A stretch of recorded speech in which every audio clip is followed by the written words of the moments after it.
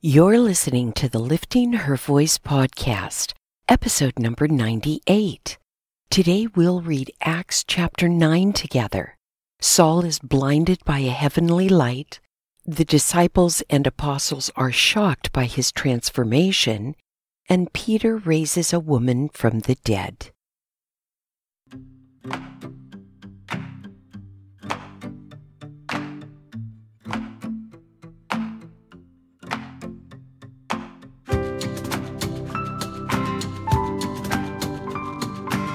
Welcome to the Lifting Her Voice podcast. I'm your host, Joy Miller, and I invite you to grab your Bible and join me as we simply read God's Word together. Some things require discipline, and sometimes that's just not easy to muster by yourself, no matter how badly you want to do it or how much you know you should. It's just easier to do it with a friend. So refill your coffee or tea, get comfortable in your favorite chair, and follow along as I read aloud. I'm so glad you're here.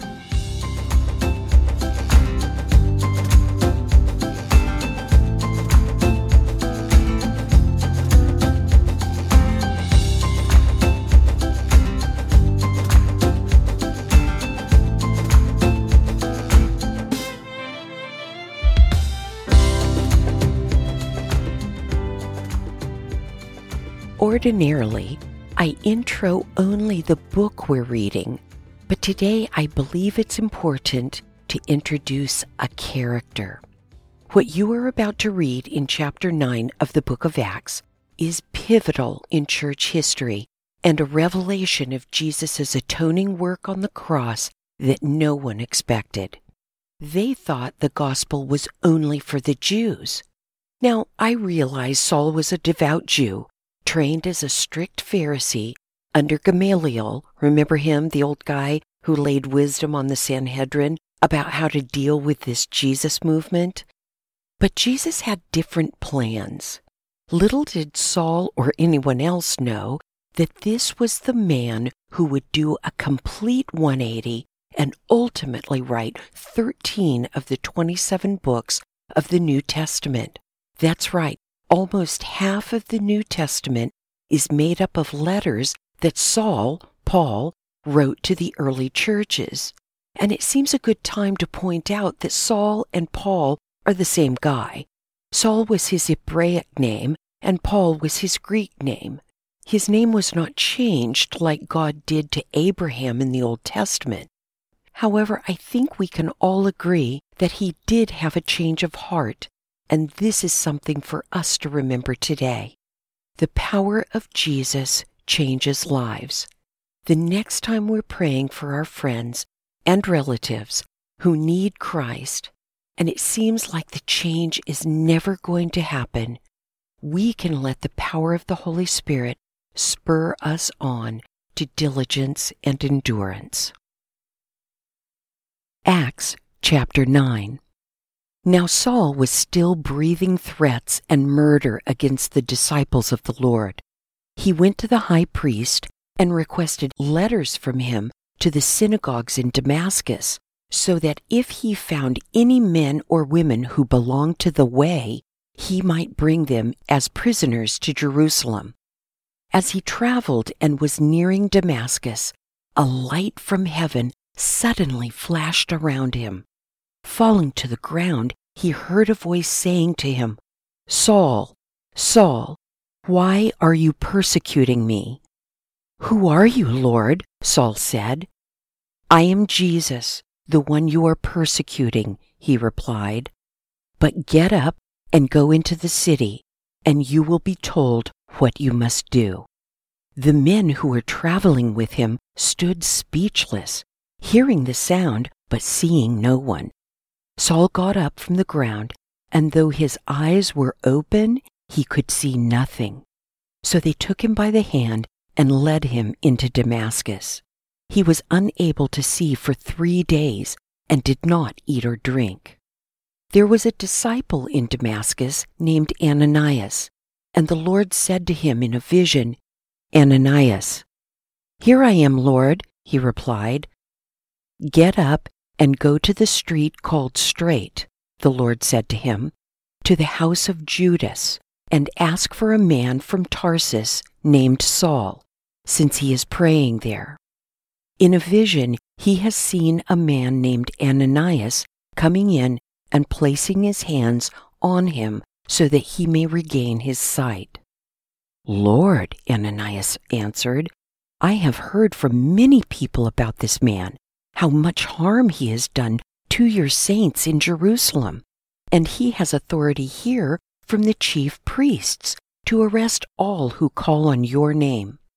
But the Lord said to him, "Go, for this man is my chosen instrument to take my name to Gentiles, kings, and Israelites. I will show him how much he must suffer for my name." Ananias went and entered the house. He placed his hands on him and said, "Brother Saul, the Lord Jesus, who appeared to you on the road you were traveling, has sent me so that you may regain your sight and be filled with the Holy Spirit." At once, something like scales fell from his eyes, and he regained his sight. Then he got up and was baptized, and after taking some food, he regained his strength.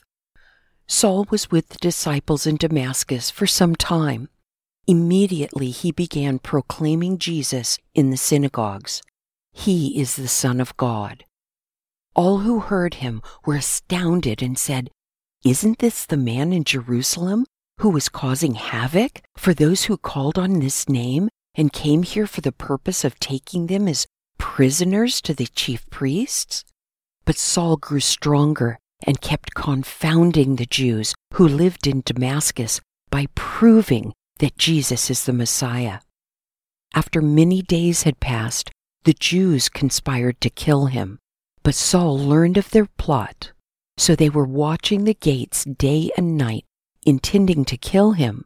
But his disciples took him by night and lowered him in a large basket through an opening in the wall. When he arrived in Jerusalem, he tried to join the disciples, but they were all afraid of him, since they did not believe he was a disciple. Barnabas, however, took him and brought him to the apostles and explained to them how Saul had seen the Lord on the road and that the Lord had talked to him, and how in Damascus he had spoken boldly in the name of Jesus. Saul was coming and going with them in Jerusalem, speaking boldly in the name of the Lord. He conversed and debated with the Hellenistic Jews, but they tried to kill him. When the brothers found out, they took him down to Caesarea and sent him off to Tarsus. So the church throughout all Judea, Galilee, and Samaria had peace and was strengthened. Living in the fear of the Lord and encouraged by the Holy Spirit, it increased in numbers. As Peter was traveling from place to place, he also came to the saints who lived in Lydda.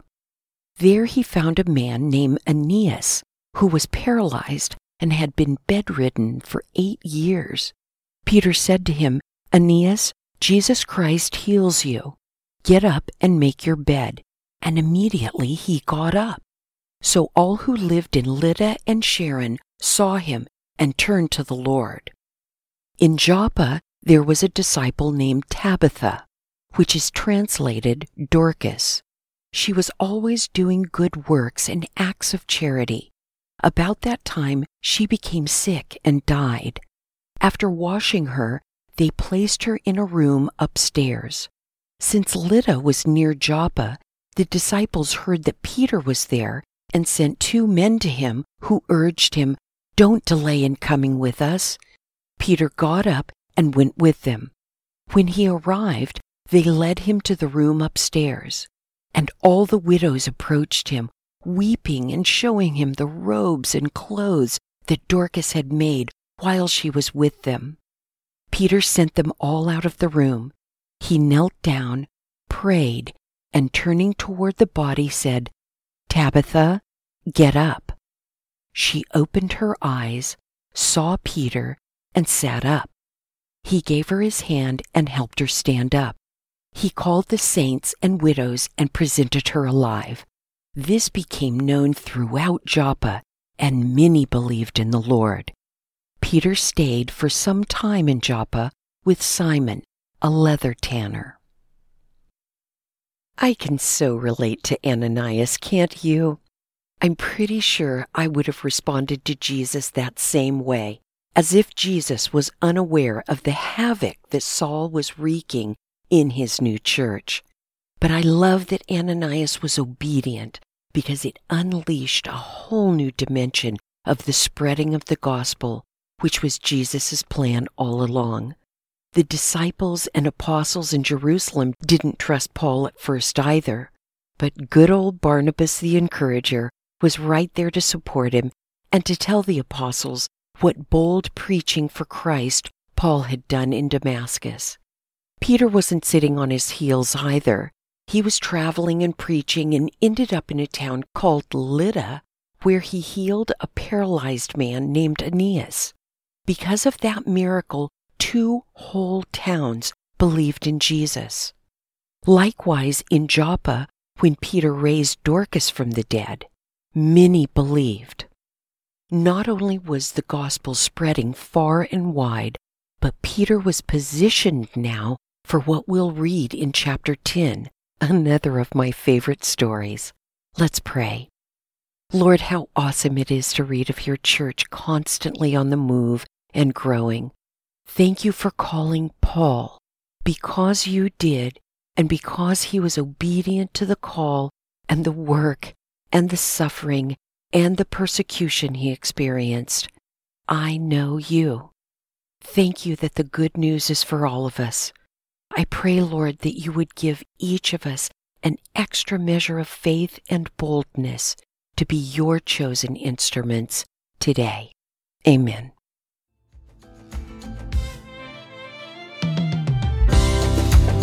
Thank you for joining me here today. I pray God will grow in you what has been planted and watered here. In this time of unprecedented struggle worldwide, we can look to God for guidance and comfort. Be sensitive to those in your circle of influence who need a word of encouragement and invite them to join us. If you like the show, it would be great if you'd give it a 5-star review. Don't forget to subscribe wherever you get your podcasts. See you right here tomorrow. Be well.